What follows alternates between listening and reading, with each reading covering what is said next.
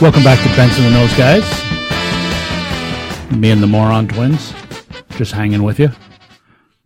But you know, we all think we're hot stuff here at Benson and those guys. We are. In fact, we take credit for a lot of good things that happen to other people as a result from coming into contact with our show. But apparently, we're not the cat's pajamas. We're not The all, bee's knees. all that in a bag of chips. We're not those things. Apparently, we're pretty awful because, Darren, you ran into somebody in a convenience store of all places where you ran into this very successful individual. He might be listening, so be careful. I'm working the other day. I'm in one of my stores, and the guy, one of the employees I built a friendship with, he listens to the show. He has it playing on Saturday morning, so thanks for your support. He does it in the store because he has to work. So we always talk sports, and we're talking sports. He's asking about the show, and a guy that's checking out. Think like, to paint a picture, think like biker dude meets construction worker with a little bit of a homeless vibe, right? Not the best looking character, right? So a CEO type, perhaps. Totally, Yeah. You know, buttoned up all day. So he very politely interrupts. He's like, "Oh, you guys like sports? I like sports." So then I actually kind of feel bad for my initial judgment of him and his looks. I'm like, "Oh, this is a nice guy." Because you're on the radio? I was like, yeah, you know, I'm on a show called Benson and Those Guys.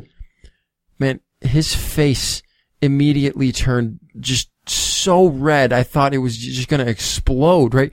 And he just goes off on me on how bad. Well, at first he goes, "Oh, is that Jesus blank show?" And I'm like, yeah, I think you got the right show, bud. There's not too many of those out there.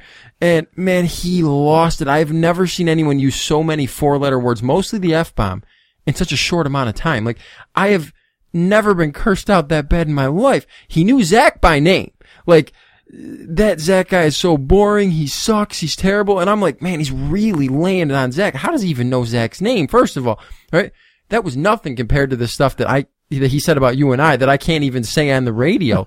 Like, he has, basically, to sum it up, he has more talent in his nether regions, specifically his left nether region, than you, Benson, have in your entire body. My rants are not funny, and I should kill myself.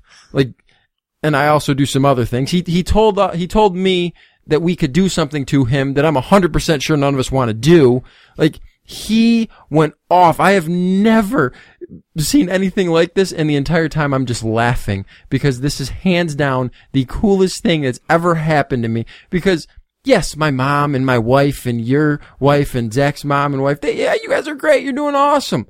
But man, to hear somebody hate us like this, that's real. That is legitimate criticism, and it was awesome, and I loved it, and I feel like we've arrived. My takeaway from this story is at least this guy listens pretty regularly. He knows all of our names. Exactly right. He knew who you were, and he didn't know our names, but he knew our roles on the show. So he's obviously familiar, and he might be accurate. He probably does have more talent than I do. I'm not. That doesn't bother me at all. We're taking an opportunity to do something that is, I think, fairly unique. There's not a lot of faith-based sports programs out there, and we're taking this opportunity to glorify God through sports. And I think it's kind of cool. And I think that's the thing that you said in your story. He immediately jumped out on the fact that it was that Jesus show. And I just want to use this verse, John 15:18. If the world hates you, you know that it has hated me before it hated you.